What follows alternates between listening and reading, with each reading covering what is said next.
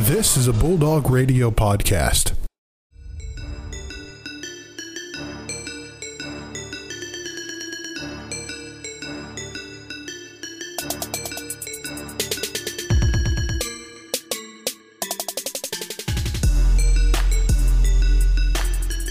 Welcome back, everybody, to the most valuable sports podcast and Mikes and Takes crossover, The Shot Callers. Brandon Worth here with Joe Nagy once again. I don't know what's going on, Joe. I guess Travis is just a busy man. I know. All of a sudden, he's got so much to do. I thought his internship was over, but nonetheless, he's going to be joining us soon. Not for this episode, sadly, but he will be down the stretch. And hopefully we can get him on the show, too, when we go back to school in a couple weeks, Brandon. Yeah, absolutely. We're looking forward to having those guys back, and for sure with school starting soon, we can't wait to give you guys the podcast content back again. Of course, we'll get into Ferris Sports more along once we get closer, get all the sports previews before this upcoming fall season. Super exciting stuff. And also announcement, just to keep it on your radar, our fantasy football collaboration we did last year, yeah, it's coming back, baby, and it will be here very soon. I believe the targeted date is somewhere around the 22nd, so in a couple weeks, stay tuned for that. We're going to have our full draft and more on the show. So make sure you follow us on Instagram and Twitter at the MVSP so you don't miss out on any of that announcement information, so you don't miss the draft. And I know Mr. Joe is ready for a Rumble round 2, because I know last year wasn't as pretty as you wanted it to be. I'm ready for redemption.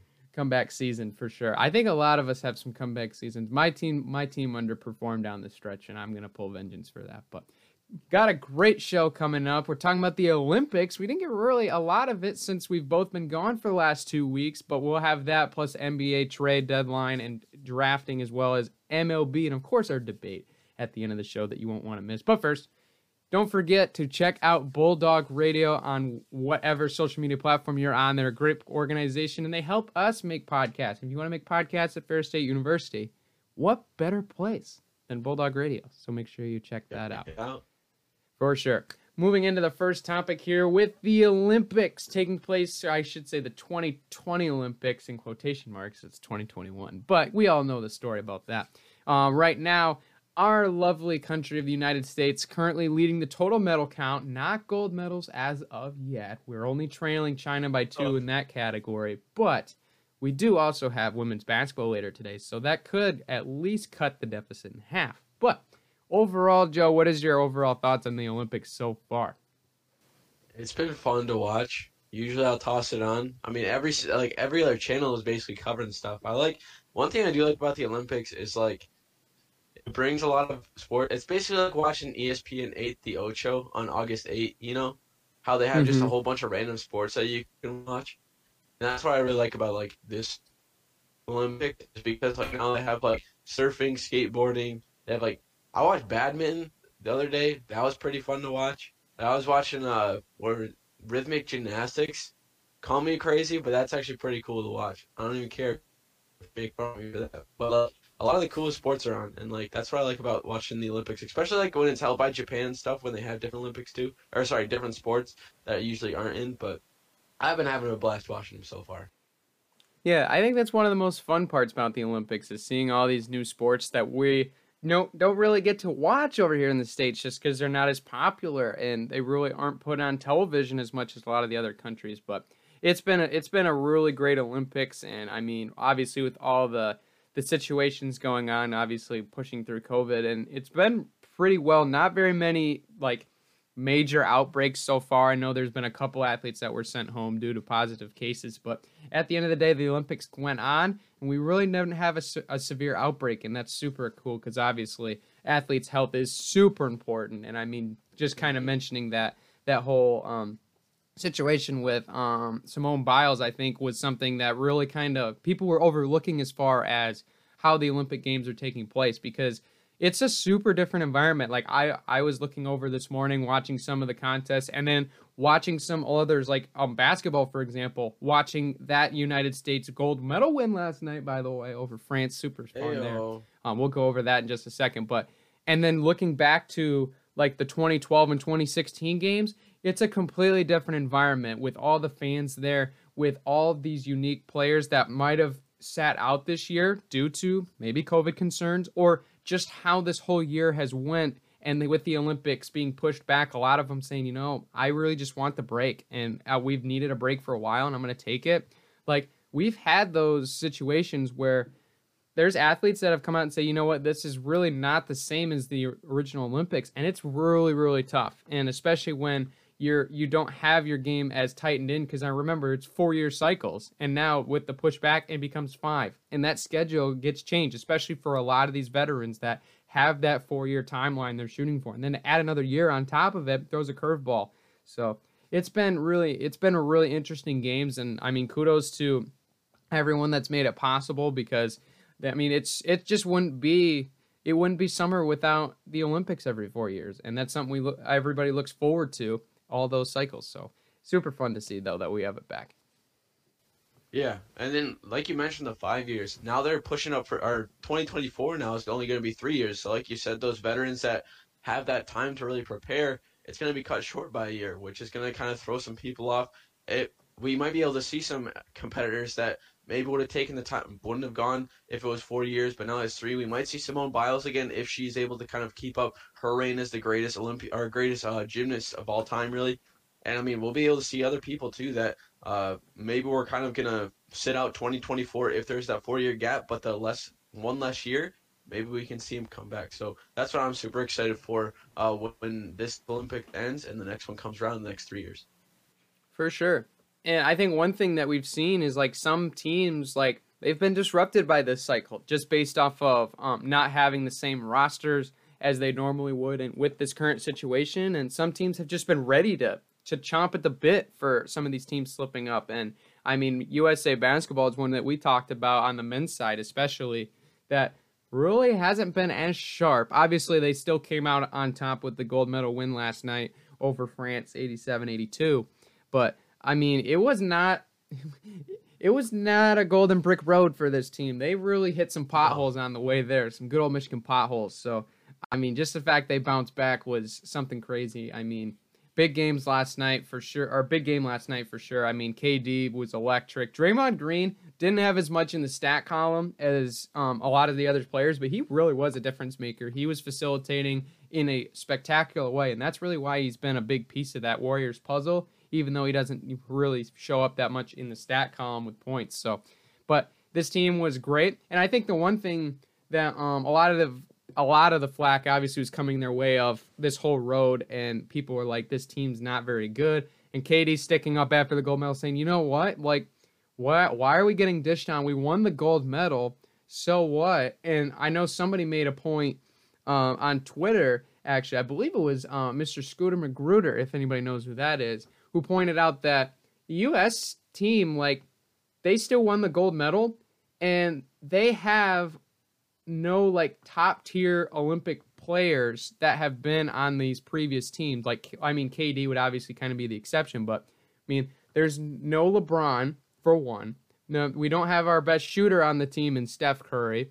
We don't have some of the other big men, and we still came out on top. So the fact is, like, we still dominated this tournament and got the gold medal, and we still didn't have all these top players that normally we've had in years past. So still. Yeah, I think that's one of the main things, too, about how when everyone was a little bit skeptical, especially like in the World Cup, I think it was a year or two ago when we lost and we weren't playing very well and we didn't really have a whole lot of superstars on that team. And then when the Olympics came around, we thought, all right, maybe those guys who sat out the World Championships are going to join up. But, you know, then we got Clay, who's kind of nursing an injury, Steph, who's nursing an injury, LeBron, who's opted out. Like you said, a lot of those superstars who are usually the deciding factors of how we're the powerhouse, and usually we don't have any really challenge until the gold medal game. Then it kind of gets on the shoulders of KD, and then you have Kevin Love, who opts to sit out, and he's one of the main veterans that's on the Olympic team. And then to count the fact that you don't have Coach K coaching, it's Greg Popovich, you have a whole lot of things kind of going against you. And I think especially you have to also look at the team chemistry. You have two guys from the Bucks who are playing with Devin Booker, who that chemistry might not go very well. They were playing against each other and wanting to beat each other for, you know, a week or two trying to win the NBA championship. And then you also have rivalries that from the NBA that kind of collide. So it takes a minute to build up that chemistry. and especially for players who are more kind of solo, who are the scorers of their team, to then kind of blend in and be the team players and kind of spread the love a little bit, it's tough. So once you get into that groove, which I think we did after France, I think we had kind of a wake up call there. I think definitely we were able to kind of settle in, get into a spot where guys started understanding their roles. And I mean, KD really kind of stepped up as a team captain with that speech, or with that statement that he had. And a lot of people, I think, don't give him enough credit for the obstacles that they had to overcome, especially coming into Tokyo this year, and then to get the gold after losing to the France team during one of the opening rounds. So all props to them, really. Yeah, and I think that France team was definitely one that we were looking to watch that would be top tier contenders with the United States for sure. And I think you could throw Australia definitely in that mix, who won the bronze medal as well with Joe Ingles and Patty Mills and that crew. But they gave us fits, and I mean, I think it just showed that we still are the best country in the world in basketball, and I don't think that's truly disputed right now. I mean, obviously you could make other cases for other teams, but we still won the gold medal throughout all this.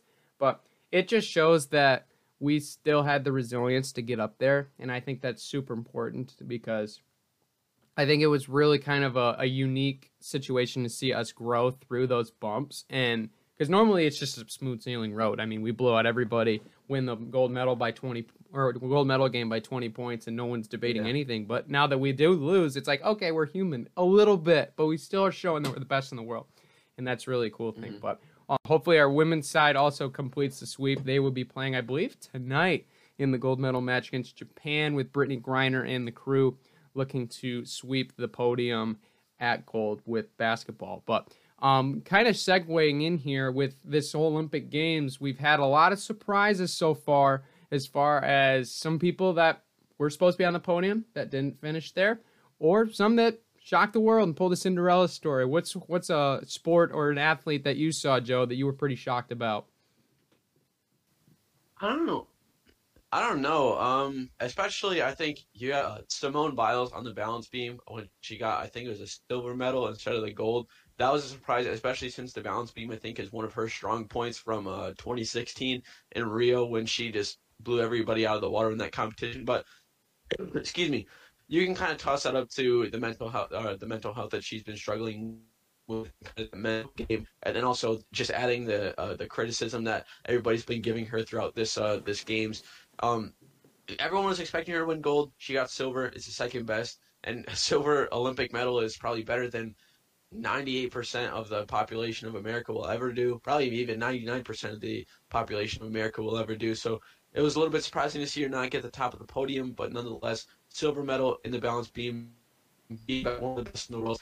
More power to her, Yeah, I think that's definitely a fair one. One of the ones that I saw, obviously, me being over in the track and field realm, one I was definitely watching more closely. Molly Seidel, absolutely crazy story. Her first marathon that she even competed in was the Olympic trials less than a year ago. And the fact is, getting from there, getting on the team after her first marathon, and then competing against the best in the world, the Kenyans, the Ethiopians, that just rule the long-distance world, and that gets onto the podium, just a fantastic story, and that was one that really surprised me. Obviously, rooting for the best for all of them, or for all the U.S. athletes in that race, but just seeing Molly Seidel get on the podium was absolutely fantastic, and her reaction on her interview, seeing her hometown family just crying in joyful disbelief on live TV, super cool moment, and that was something I was not expecting to happen, but it was certainly something cool to see.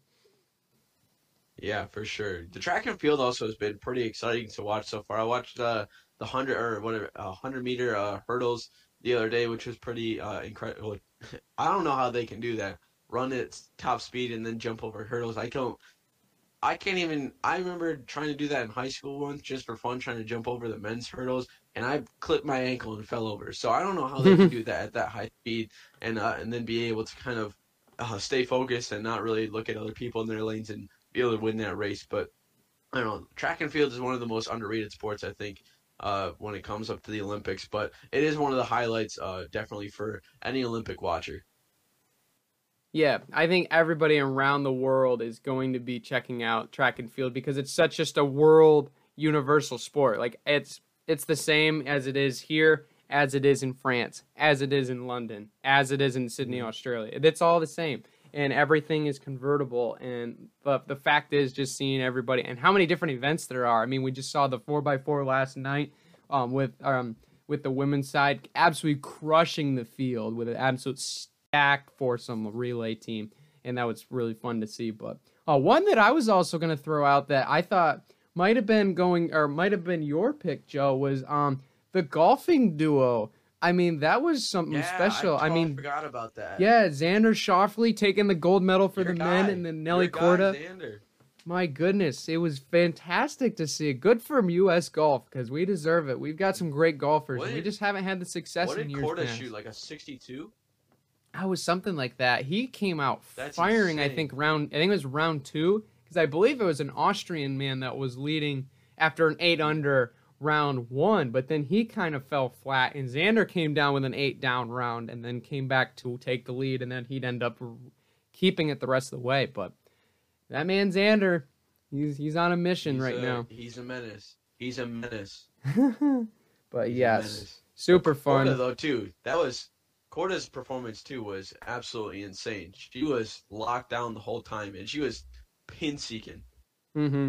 Yeah, for sure. And I mean, there was a charge, I believe, I believe it was either Japanese or Chinese athlete. The last couple, I can't remember the name off the top of my head, but came in charge and then slipped up on par 5 18, and then Korda took it the rest of the way. But good for U.S. golf because that was really fun to see. But last thing in our Olympic segue here, some interesting news, Joe. I know obviously our men's baseball team fell short last night against Japan.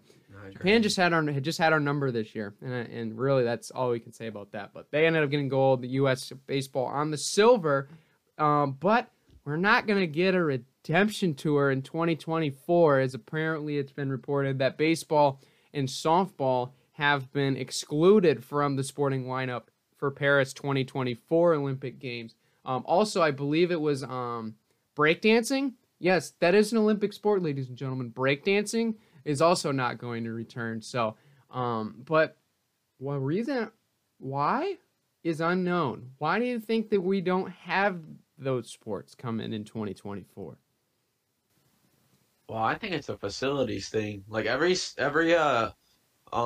country that like built baseball stadiums and stuff for the Olympics, they just go vacant after the next year. Nobody ever. I mean, look at Greece.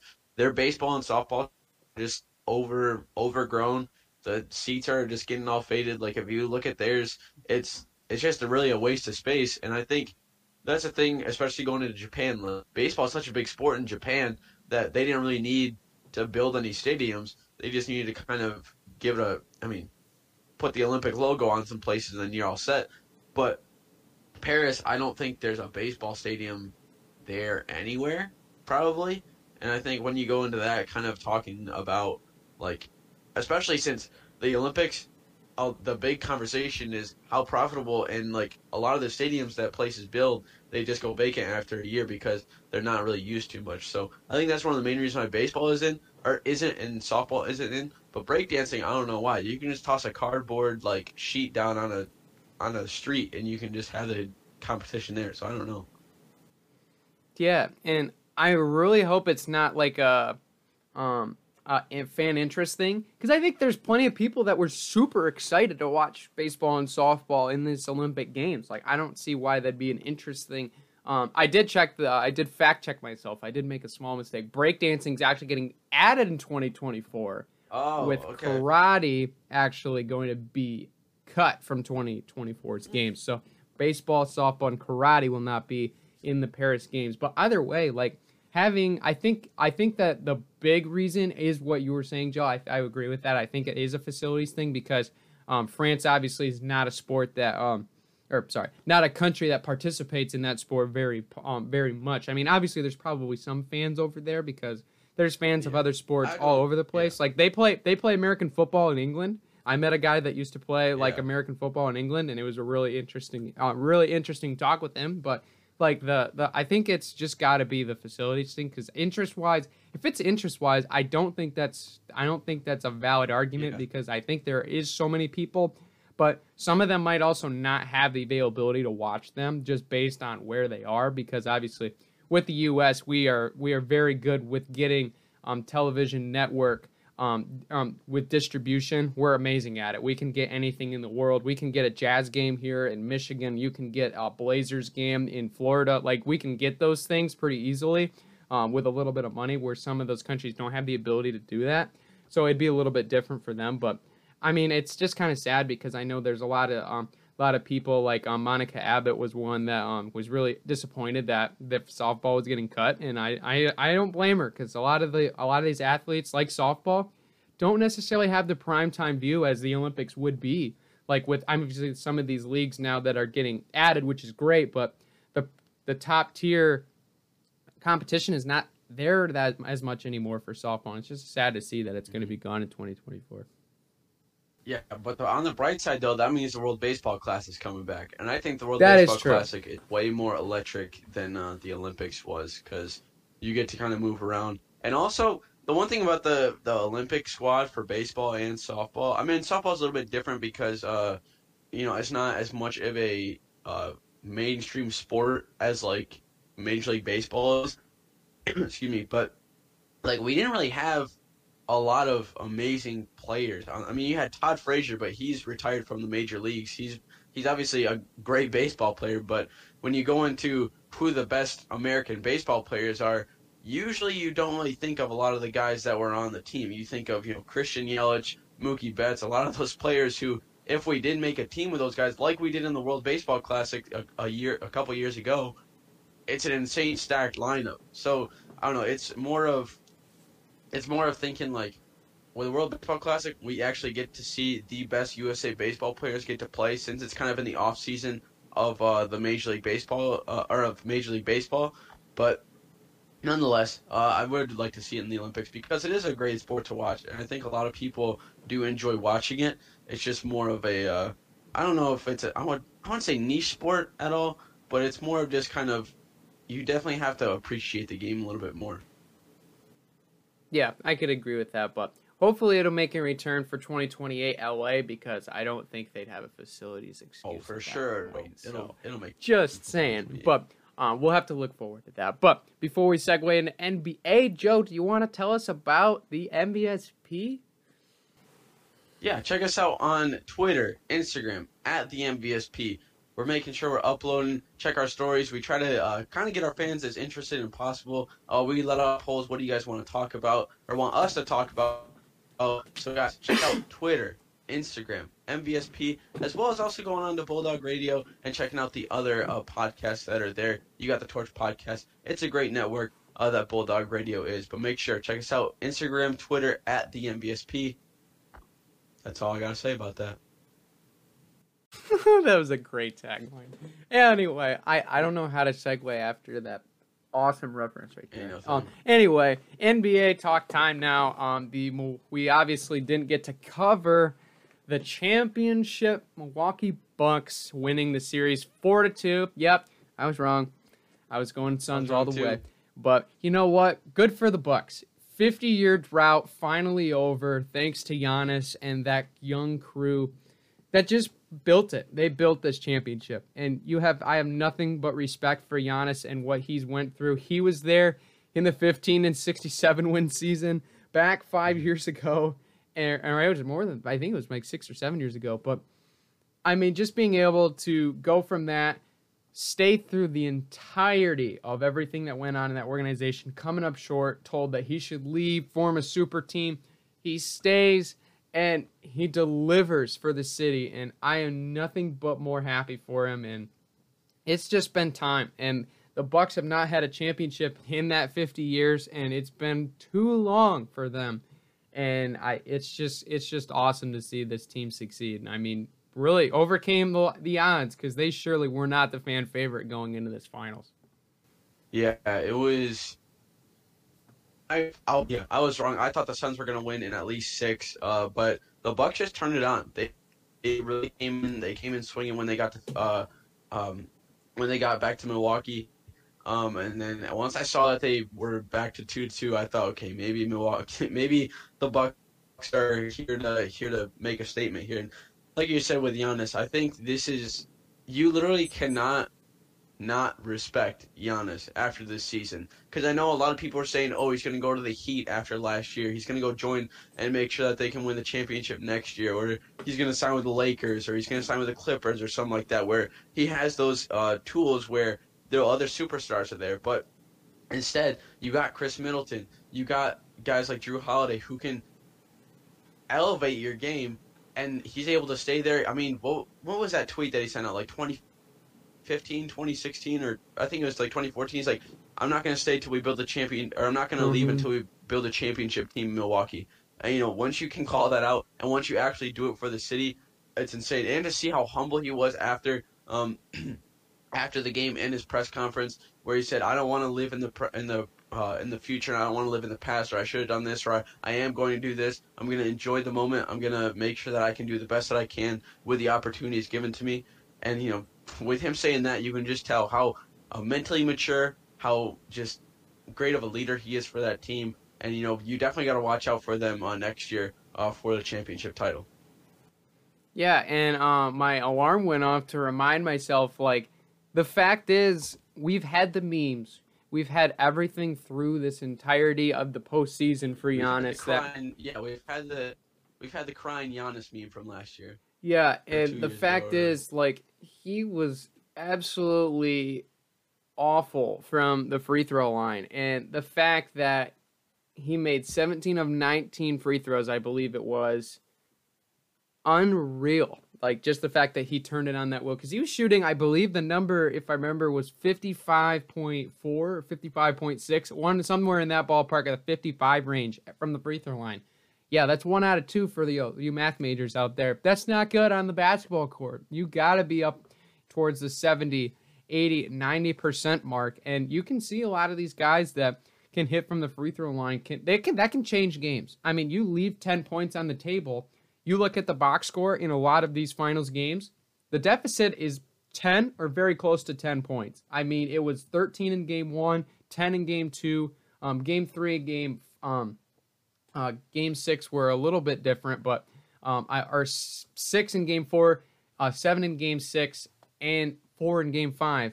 10 free throws right there changes the outcome of the game outside of game 3, which was a little different because it was a blowout. But the defense from Milwaukee was also huge, and it was really what I believe took them the rest of the way. They stepped up defensively, shut down that Suns offense, and they really did a great job of that. And Drew Holiday deserves credit too, because really he was kind of the missing piece for this team.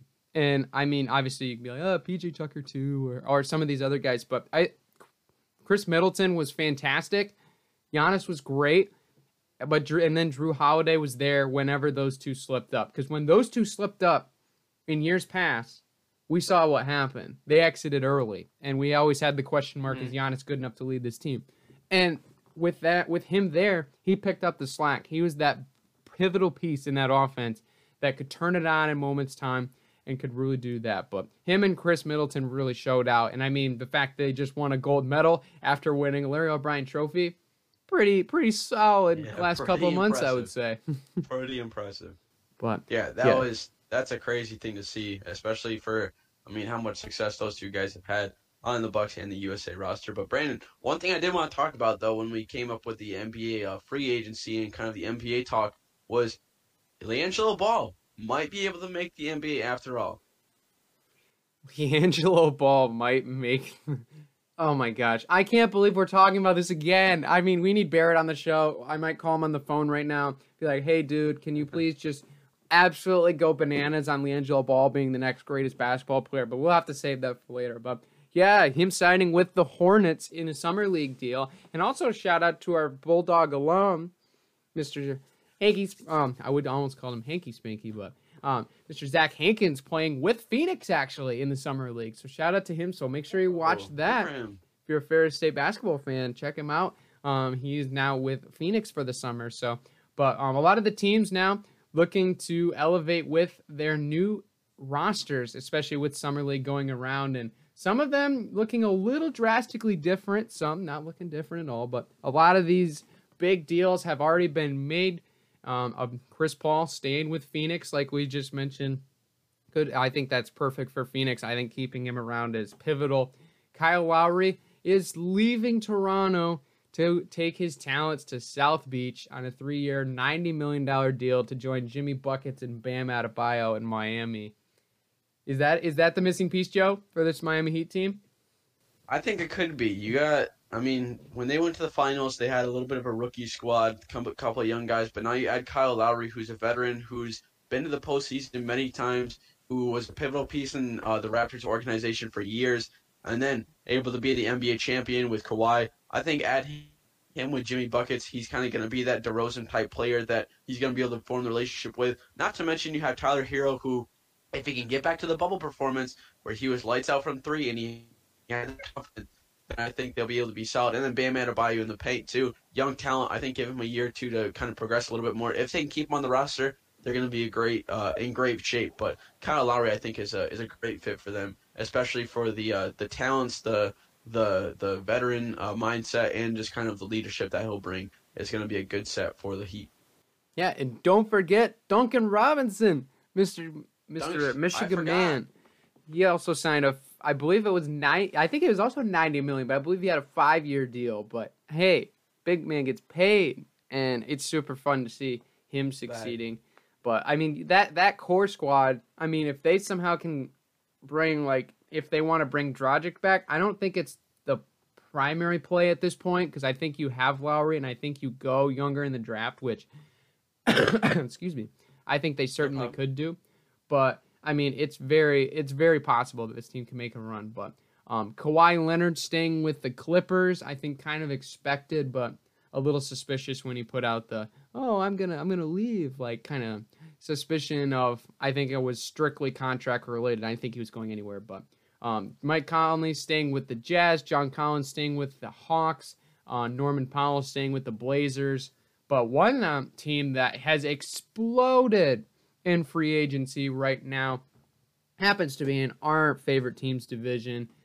The Chicago Bulls have decided to go all in with that squad. They have signed DeMar DeRozan, Lonzo Ball, my goodness. They've just went bananas. Alex Caruso as well. I'm looking up all of them just to make sure I didn't miss anybody. They are going all in, and their only piece that they're missing right now is signing Lauri Markkanen. He's still, I believe, as a restricted free agent, but I think that might still be contract related. But think about how this team is changing right now. You can have guys on that team that are super flexible. You pair Zach LaVine with Lonzo Ball in the backcourt. You keep Markkanen, and you bring in all these other electric guys like Alex Caruso and DeMar DeRozan, who can still play, by the way. Just the fact he was in San Antonio and they weren't making playoff runs does not mean the man's lost his touch. He's been fantastic still. So this team, I think, is going to be very different. I don't think it's, super scary, but it is definitely an upgrade to what that team had last year. It wasn't pretty. A team to watch for, yeah. Because Lonzo at the helm, his court vision and is able to be a floor general is pretty much top tier. It's on par with a lot of other guys in the league like LeBron. I mean, I wouldn't say he's as good as LeBron at being a kind of a facilitator of the pace of play, but nonetheless, he's able to find the gaps. He's able to find the players that need to get the ball in their hands, and he's able to do that. And then add DeMar DeRozan, like I said, the veteran mindset, the leadership, who's been able to lead two teams pretty far for different places. And then you also toss in Alex Caruso, who has the 6-man mindset, who had to fight to get to where he is right now, and to put him in the game, you definitely know he's going to be able to be electric. And then Zach LaVine, the guy who's been there for a while, who the fans love, is going to be a really great set. And then add Lauri Markkanen in there at the 5 spot. If they're able to re-sign him, they're going to be sitting pretty. Especially for East, it's a little bit more heavy. It's a little bit more heavy with the good teams now, especially when that's kind of with the super team. Bucks going to be back. Heat with Kyle Lowry. But nonetheless, I'm definitely looking forward to them being able to do something in the postseason and kind of get out of this drought that they've been in ever since the 90s. Yeah, and I think one team we have to mention right now is the Los Angeles Lakers. I mean, just the fact that we had an absolute Woj bomb while we were gone. Yeah, I mean, holy mackerel, could you please just wait 2 weeks? But we've had some time to decipher. But Russell Westbrook is a Los Angeles Laker via trade. I believe it was for KCP, Kuzma, and a bunch of draft picks. But in the end, the Lakers now having Russell Westbrook, Trevor Ariza, Carmelo Anthony, Wayne Ellington, bring back Dwight Howard again, I guess, and other key role players that they're now signing. But this team looks very old on paper, but this team's not going to come out and fold and get injured left and right, I think, like some people realize.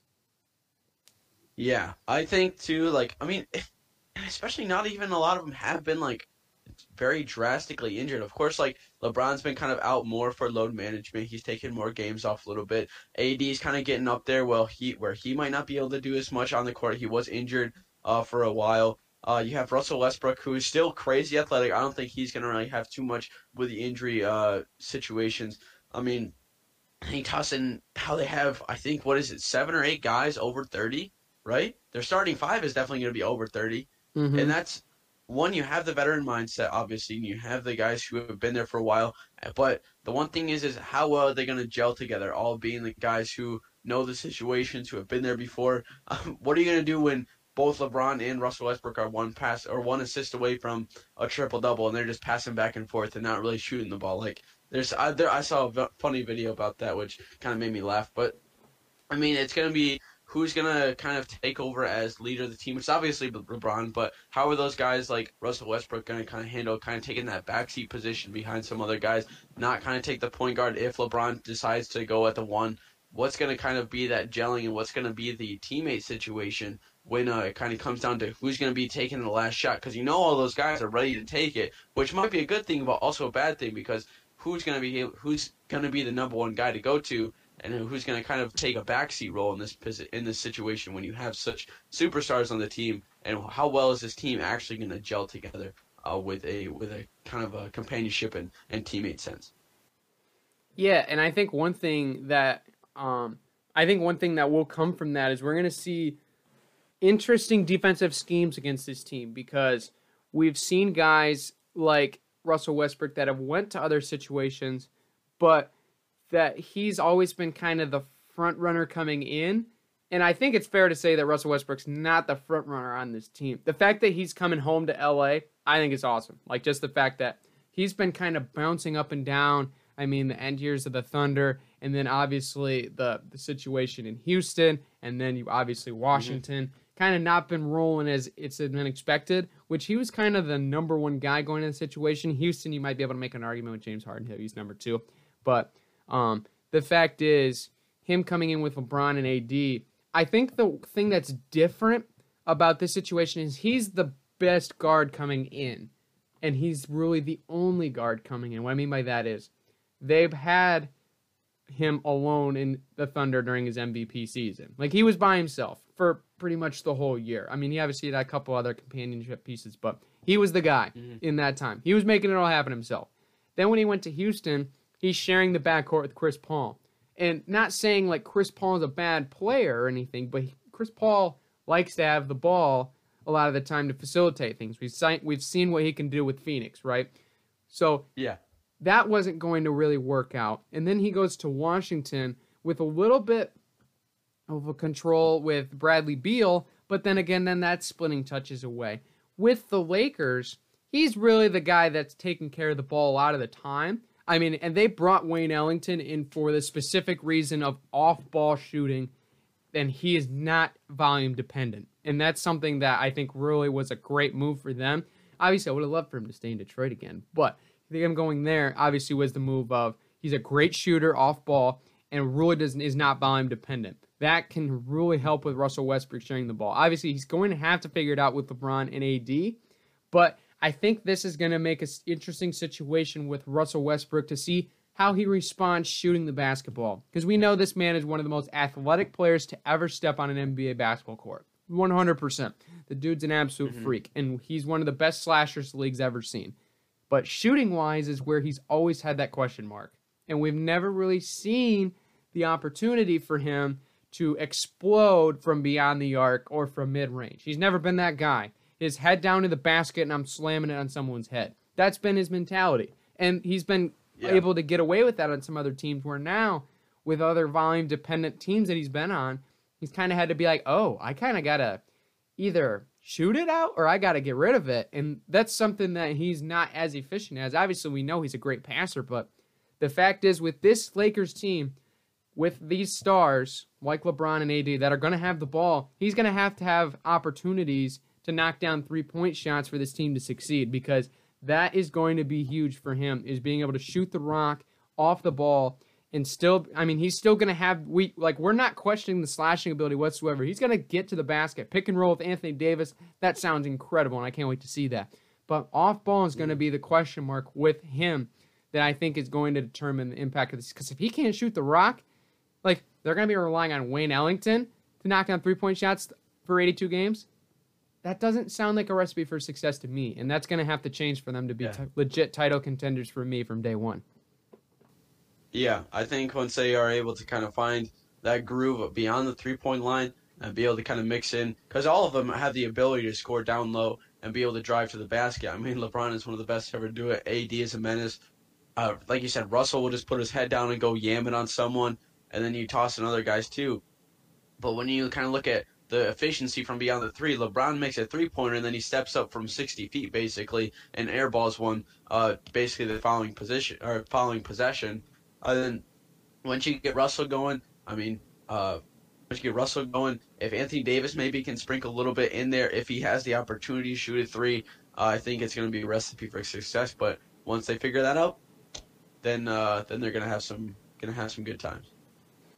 Yeah, for sure. And I mean, they still have lots of opportunity to groom some younger players. I mean, THT's still there, and obviously signing Mr. Mac McClung to a summer league contract. So hey, could be something there. But speaking of, I guess you could say, drafted or undrafted players in the NBA draft. I mean, Mac McClung just mentioned not drafted, even though he declared from Texas Tech, and ends up signing a deal with the Lakers for their summer league squad, and seeing if he can make that team. But some interesting moves being made in the NBA draft, and I know as Pistons fans, it's motorcade season now, baby. It's all in with Cade Cunningham being the number one pick. I mean, slam dunk for me. I mean, I don't see, there's no, the narrative was there, and there's no way we could break the narrative that Cade Cunningham is not the best player in the draft.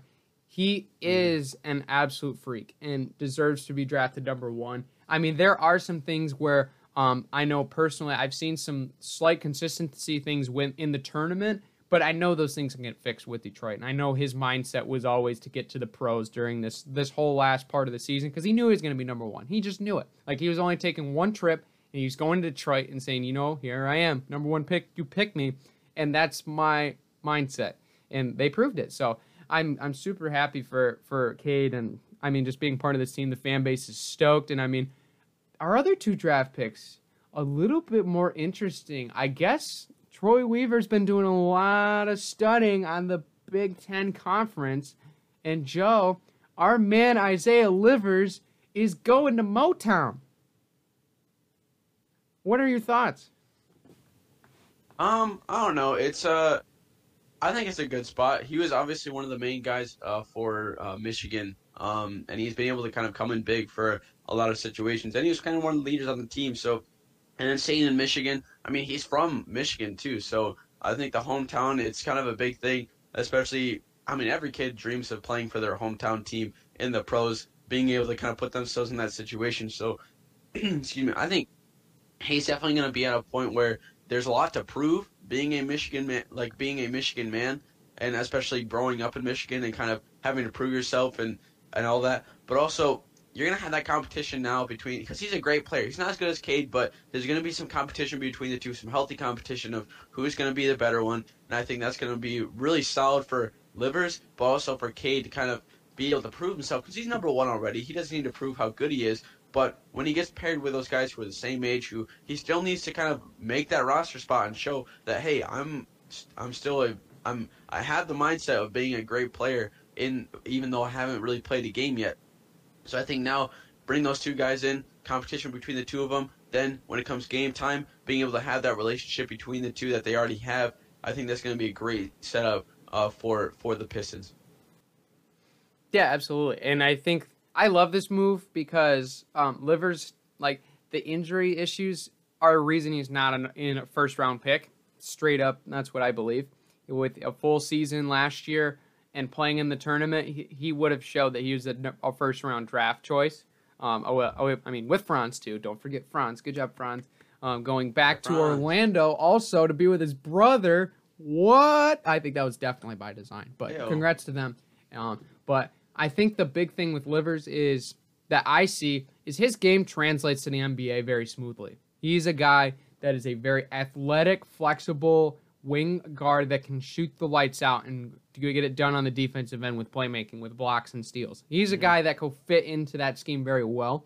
So I like the move there. As long as we can keep him on the floor, he could be a very valuable asset. But early on in the later on, I should say, in the second round with number 52, courtesy of the Lakers, by the way. Thanks, LA, for letting us select the best player in college basketball last year, the National Player of the Year winner, Wooden Award winner. Luka Garza is now a Detroit Piston. And I know, I saw that. I forgot that I saw that. Not gonna lie, had some interesting thoughts after that, and it's not against Luka Garza. It was just solely the fact that we have an Iowa player playing for Detroit. Not something I was going to expect coming into this draft, because, I mean, obviously, we would have had Wieskamp on the radar for round 2, which I would have been okay with. But, I mean, Luka Garza, fantastic player, and to me, if he can learn from Isaiah Stewart, and if we can get him some tutelage from guys like Ben Wallace, we can turn his defense around. This could be a slam dunk steal of a pick because this guy can fill it on one side. If he can figure out the other side, which is the only question mark, and we could get him a little bit more athletic too. But if we can get those together, he might be looking at a full-time second string job challenging Isaiah Stewart even for starting a lineup job because he can score it. If he can play defense, he's going to be a fantastic player. Yeah, definitely. When I saw, I think it was like the Pistons TikTok or something I saw it, and it was like, meet our draft class. And I saw all those guys. I was like, do we have the best draft of the league right now? Because like when I saw it, I was like, Cade Cunningham, Luka Garza, who was the guy who basically led Iowa to their performance basically throughout the whole year and to the and in the tournament. And then you toss in Isaiah Livers in there, who is an amazing player. And then the other guys that they got in later rounds. It's got a lot of potential, a lot of scary potential, and it's only what can we do with that potential? Because if we can't do anything, and if we don't really, I guess I wouldn't say nurture, but if we can't, I don't know, train Luka into a defensive powerhouse along with his offensive prowess, and then you have Cade Cunningham who can be a guy who's going to be one of your leaders at the 1 or the 2, and then Isaiah Livers, toss him in there. Or whoever needs to come off the bench too. It's just, can we do what we need to do with the pieces and not waste this opportunity with the amazing young talent that we already have, and then add these draftees in there too. I think we have a really good chance of kind of turning it around in the next couple of years. But like you said, Brandon, if we can get Luka Garza with Ben Wallace and kind of get him a situation where he picks up his defense and we kind of make these players even better than what they are coming out of college, they had a great chance. But like I said, only what we can do with the training is how far we can get with these guys. Yeah, absolutely. This team's going to be exciting. I mean, we just brought back Saban Lee as well as bringing back Corey Joseph. Like, this team's ready to rock and roll again, and I know Pistons fans are excited because this team could shock some people. I'm not expecting playoff bound this year, but I would certainly love to be surprised if they do so. But super excited that we got some Big Ten blood now in Motown, just because it's going to make it much more exciting. I know me and my dad are super excited to keep watching these guys at the next level, especially for the team that we're rooting for. But kind of going into the draft a little bit further, some winners and some losers. I'll start with a winner, Joe. I think the Utah Jazz were a winner to me, and they had one pick in this draft, and it was in the second round. And call me biased, but whatever. I know that I was the one that picked Baylor to win the national championship last year, and they certainly did so. But The Jazz had one pick in this draft, and they absolutely nailed it. They selected Jared Butler from Baylor, and okay, I get it. The red flag with the injury, I get it. But if this dude's healthy, he's the best defensive player in college basketball last year. I arguably with Davion Mitchell, his teammate, but he was one of the best defensive players in the college basketball circuit last year, and he could still fill it. Like, this dude would be easily a first-round draft pick without those medical red flags. And, I mean, getting this guy with potential first-round talent, with the defensive ability, playmaking ability to score the basketball inside and outside, because he shot over 40% out from three last year. Yeah. Jared Butler is a fantastic tool player that can be an influential player immediately, second string easily immediately, if not first string, for a Utah Jazz team that needs depth and defensive prowess in that division. Slam dunk for me. Jared Butler was an absolute great pick, especially at pick number 40 for me. Yeah, that's a steal pick for them. That's one thing where they're on the cusp of, like I said, for a lot of these teams, they're on the cusp of being contenders for the championship title and being contenders for the playoffs. But they're just missing those, maybe those young guys who can bring a little bit more energy into the game, who have the mindset of being a fighter, and then bringing in their young athleticism. Is going to be a really good situation for them. But I'm just interested to see what these guys, it just is going to come down to, how are they going to train these guys and get them ready for the NBA? Because college basketball can train you as much as they need to, but the NBA, it's the best of the best. And for you to come in, it's going to be a lot different, and you're going to have that welcome to the NBA moment. But it's going to be who's going to be prepared for that culture shock when they get to their first NBA game and when they're playing these superstars. And especially being in the Western Conference, you're filled with that. You have teams all over the place that have guys who you've been looking up for your whole life. Are you going to be ready for that welcome to the NBA moment, or are you going to fizzle out when the lights come on to you? Yeah, I think that's super important, because we've seen a lot of guys that have been high draft picks that really just haven't fizzled out, and they just have not been the same player in college or in the NBA, as in college. And I think that's super important. Yeah, what's your winner as far as this year's draft, Joe?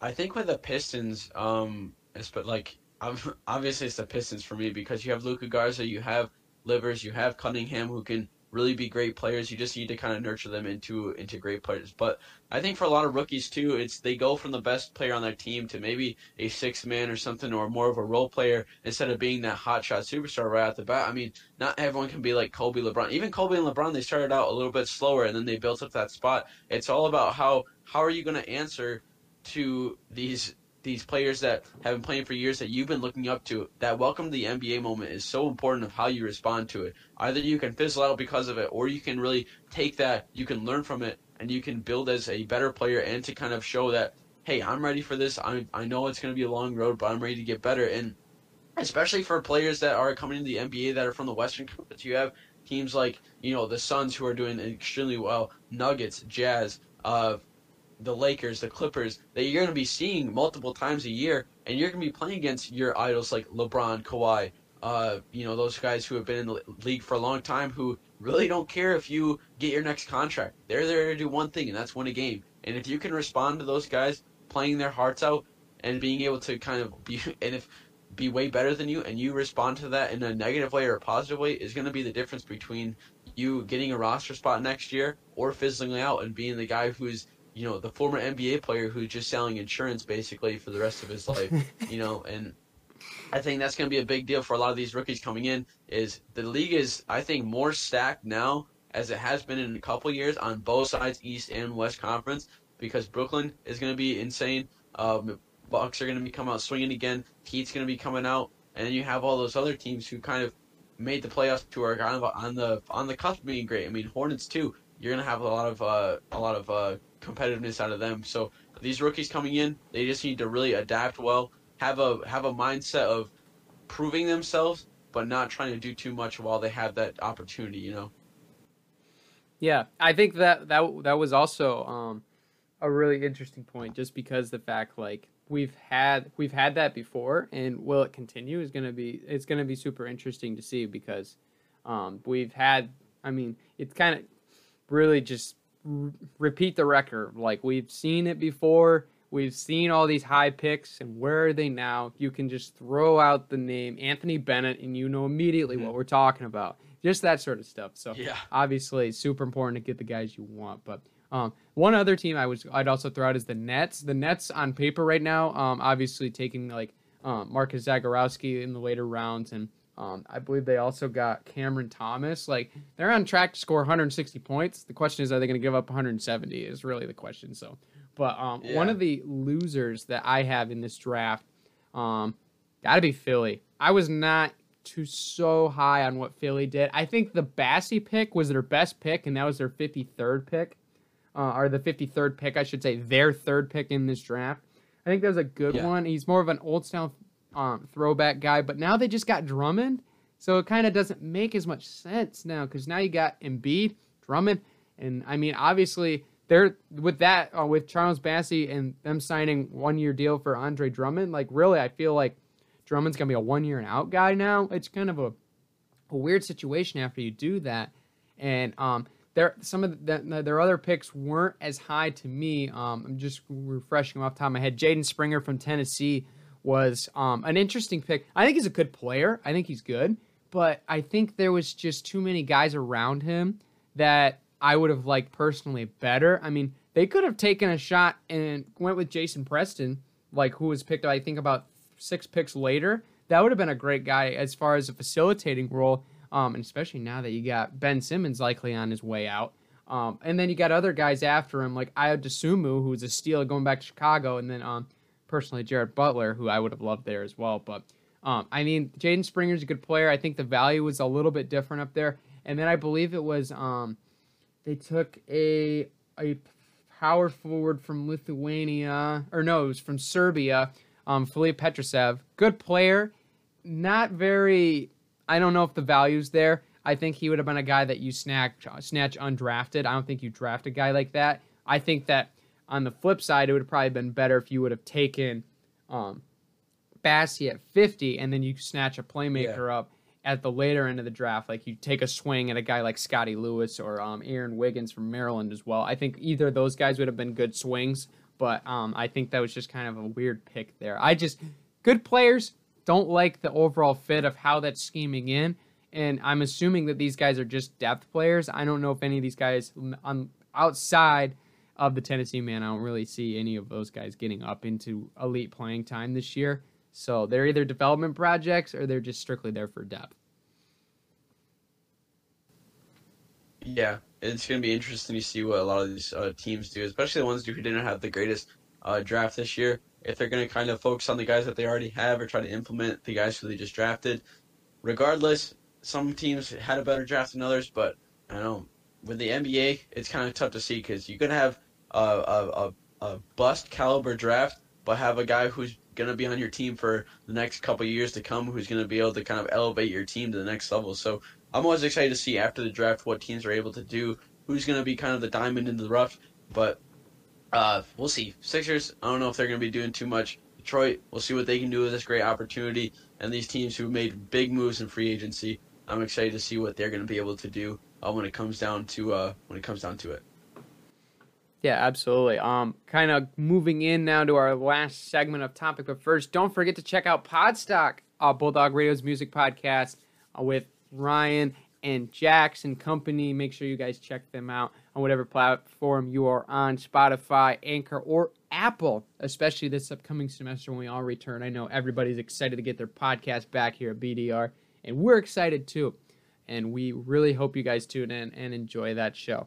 Into our last, I guess you could say, major topic here before our call your shot debate. We got some MLB trade deadline to discuss. Boy, it was wild. Let me tell you what. First of all, I would like to sincerely put out my regards to all of you out there that I know have went through some absolute travesty of emotions the last the last week. It's not fun, and I'm sorry to this group of people. And that group of people are Chicago Cubs fans. I'm so sorry of what you just went through. Hate to see it. It is one of the worst feelings ever to have your team just get dissembled in front of your eyes at the trade deadline. And that's exactly what happened to the Cubs. Jock Peterson, gone. Anthony Rizzo, gone. Chris Bryant, gone. I could keep on going. I will. Craig Javi Kimbrell, Baez, gone. gone. Javi Baez, gone. See you later. The Cubs are starting What are over they from doing? scratch. I don't know, I man. know. This team is You not know, the same anymore. I feel bad for Adam Ross, honestly. That's all the guys who he basically he they all came up when he was a veteran of the team, and to see him kind of take a management position in the Cubs organization, and then for them to just trade away all those guys. The best thing is all of Rizzo, Bryant, and Javi Baez all hit home runs on their games that they just got traded out. And I mean, it's annoying to see because you'd think that, excuse me, sorry to cough right into my mic, but you'd think that there'd be some type of loyalty for those players that have been there for the 2016 World Series that stuck through those years of being a garbage team, and you'd think that they'd work. There's no salary cap in baseball.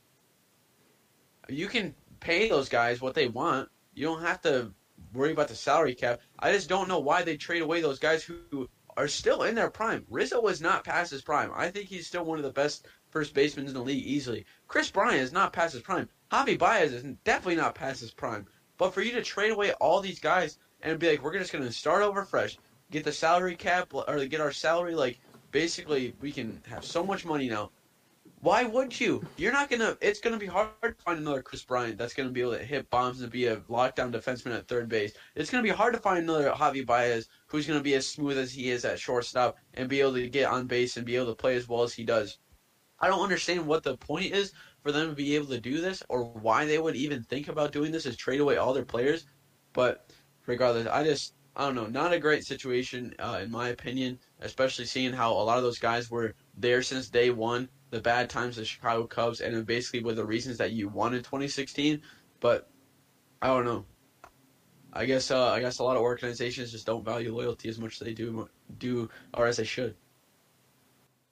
Yeah, I mean, it was just crazy to see all these guys go at one time, and really it was just kind of a sad moment. And one of the friends of our show, Hunter Morrison, who was a huge Cubs fan. I reached out to him after this all happened. He's like, man, it's happening again. And of course, he's referring to the rebuild that was really one of the longer ones coming before they won the World Series back in 2016. So it's just been tough. And I mean, this whole thing just kind of seems like a rebrand, refresh thing because after that team, they've always been good, just not quite good enough. They can never get over the hump, even though they brought in a lot of new guys. Like Jock Peterson was the guy they brought in to try to get over the hump. And, I mean, they ended up getting rid of him in May. And just kind of seeing everything come out and restructuring, it's just been really tough. And, I mean, you kind of look at, where they were as far as salary cap situation. They weren't in trouble. As far as being, in risk of having to high pay a lot of these guys. They were middle of the road. They were just above league average. I believe 14th as far as the salary cap is concerned. And I think that just a shade above league average, really, when you look at it that way. They're just about league average. They weren't totally in a money cap scenario where they're having to pay a lot of these guys. And it's just kind of interesting to see now that we have some teams that are kind of shelling out early than normal, even though there isn't that salary cap that you just mentioned, Joe. The whole money scenario of how their payroll is just kind of you have to figure out how to get these guys there and how to keep the money flowing in. And I guess for Chicago, they just didn't feel like it was happening, which is crazy because I feel like they're one of the more popular fan bases outside of some of the major teams, obviously like Yankees, Dodgers, and obviously hometown teams. But this team's going to look a lot different. And it's just going to be, I mean, with Theo gone, it just seems like now the whole situation is starting over from scratch. And it's just gonna be interesting. But some other big moves that were made at the deadline that were very notable. One of them was speaking of the Dodgers, Max Scherzer and Trey Turner now gonna be wearing Dodgers uniforms. Absolutely crazy. But I mean, this was just pretty. Speaking of that, pretty no insane. salary cap, eh? Oh my gosh, they will not stop spending money. I don't know what the deal is, but they acquired Scherzer and Trey Turner for a bunch of younger prospects. Does this mean Dodgers run it back easily? Probably. Their starting rotation is probably on par with that Tigers rotation from a couple years ago. You got what? Kershaw, Bauer, Scherzer, who are their other two pitchers? Bueller, and then they have one other guy who I can't Price. remember. Yeah. Mm-hmm. Price. Is Price on the Dodgers now? Mm-hmm. Wow. Yeah. He just hasn't. He was injured last year. Oh yeah, but that is on par with the Detroit Tigers rotation of arguably being the best rotation of all time. And I think with that, it's going to be really tough to beat. You might sneak one game away against maybe like Bueller or Bauer, but you're not going to take a game away when you have both Scherzer, Price, and Kershaw all back to back starting on the bump. You're not going to be able to steal a couple games to win series from that. So that's one thing that I'm excited to see how well they're going to be able to do, especially with how many pieces they're adding. It's going to be crazy. Yeah, for sure. So the full rundown. Chris Bryant is now with San Francisco, which is a huge move for them, by the way, because just how well they're doing. Javi Baez goes to the Mets, I believe, as well as Rich Hill is now with the Mets. Jose Barrios goes to the Blue Jays for a hefty prospect haul with Austin Martin. Very interesting that they gave that up. But Craig Kimbrell now goes to the White Sox. Obviously, Scherzer and Trey Turner, we just mentioned. Kyle Gibson, Ian Kennedy, all to the Phillies. Yan Gomes, Josh Harrison to the A's. Andrew Heaney to the Yankees and cash. Of course, Yankees need more money. Why not? Jorge Soler to the Braves. Jock Peterson to the Braves. Cardinals get John Lester, former Cub as well. J.A. Happ to the Cardinals. Richard Rodriguez to the Braves. And Adam Duvall, the leading hit leader, goes to the... Adam Duvall. Adam Frazier. Ugh. Adam Frazier also did get dealt, by the way, from the Pirates to the Padres. We wanted to mention Padres get Jake Marisnick from the Cubs as well. More Cubs names some more. I look on this list. Eddie Rosario to the Braves. Galvis to the Phillies. Giants get Tony Watson. Brewers get John Curtis. Astros get Phil Manton. Some other notable names here. Daniel Norris was the only deal that the Tigers made. He's now with the Brewers. Sorry to see him go. Him in the Shaggy van is now going to depart from Detroit, sadly. Daniel Hudson to the Padres. Kyle Schwarber to the Red Sox, another Cubs name. Rizzo to the Yankees. Danny Duffy to the Dodgers, another one to add to that rotation you were just talking about, Joe.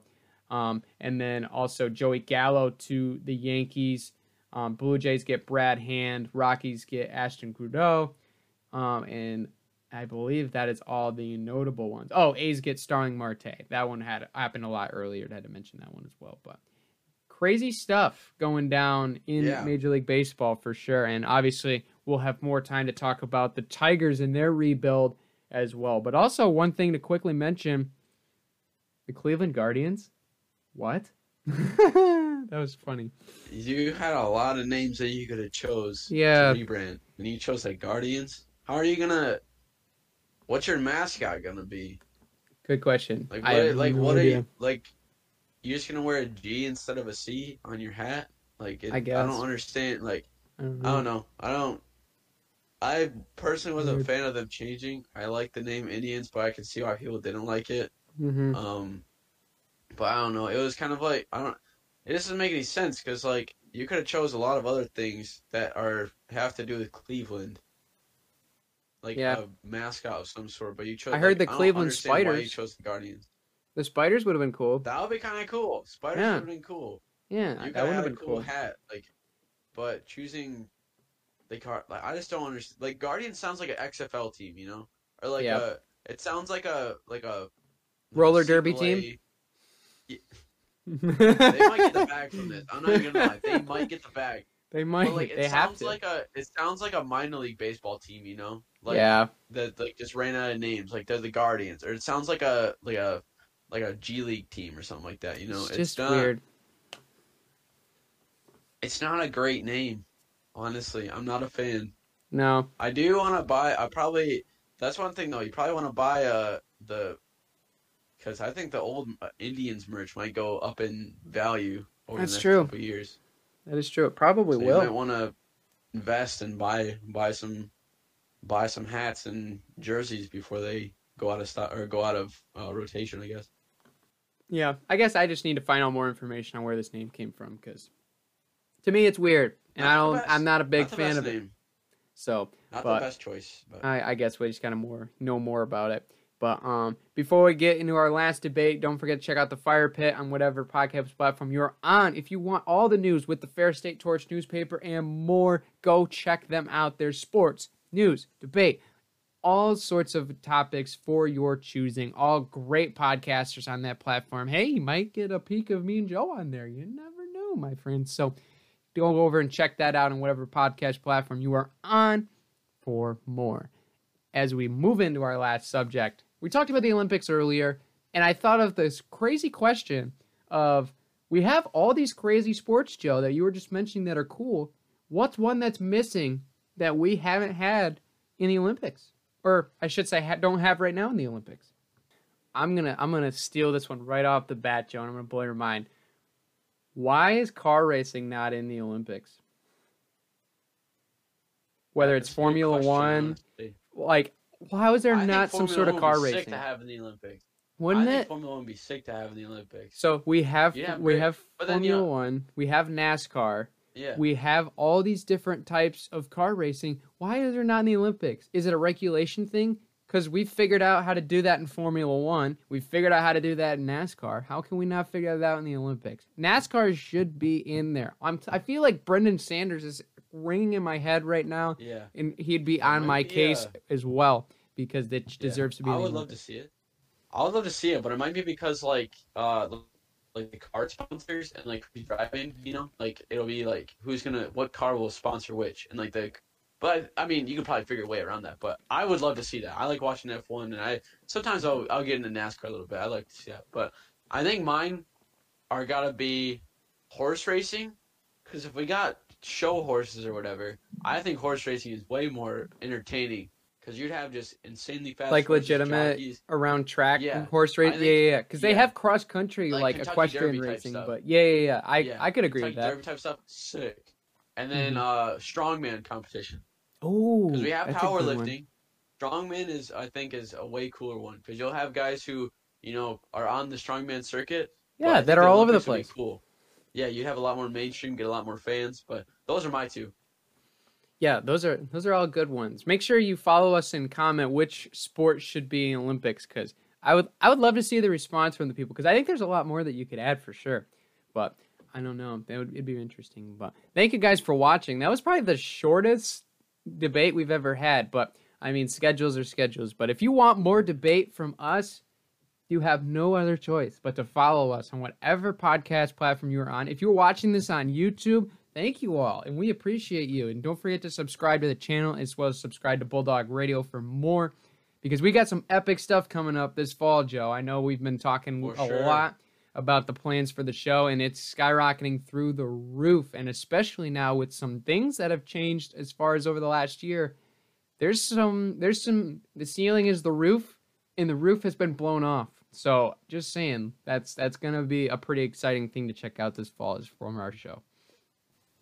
Yeah, definitely. Super exciting to get back to school in the next couple of weeks. And also, it's going to be awesome just to kind of get back in the groove of school, being able to kind of see everybody back and kind of maybe have a little bit of normalcy back on campus. Absolutely, for sure. But until next time, guys. Take care, everybody.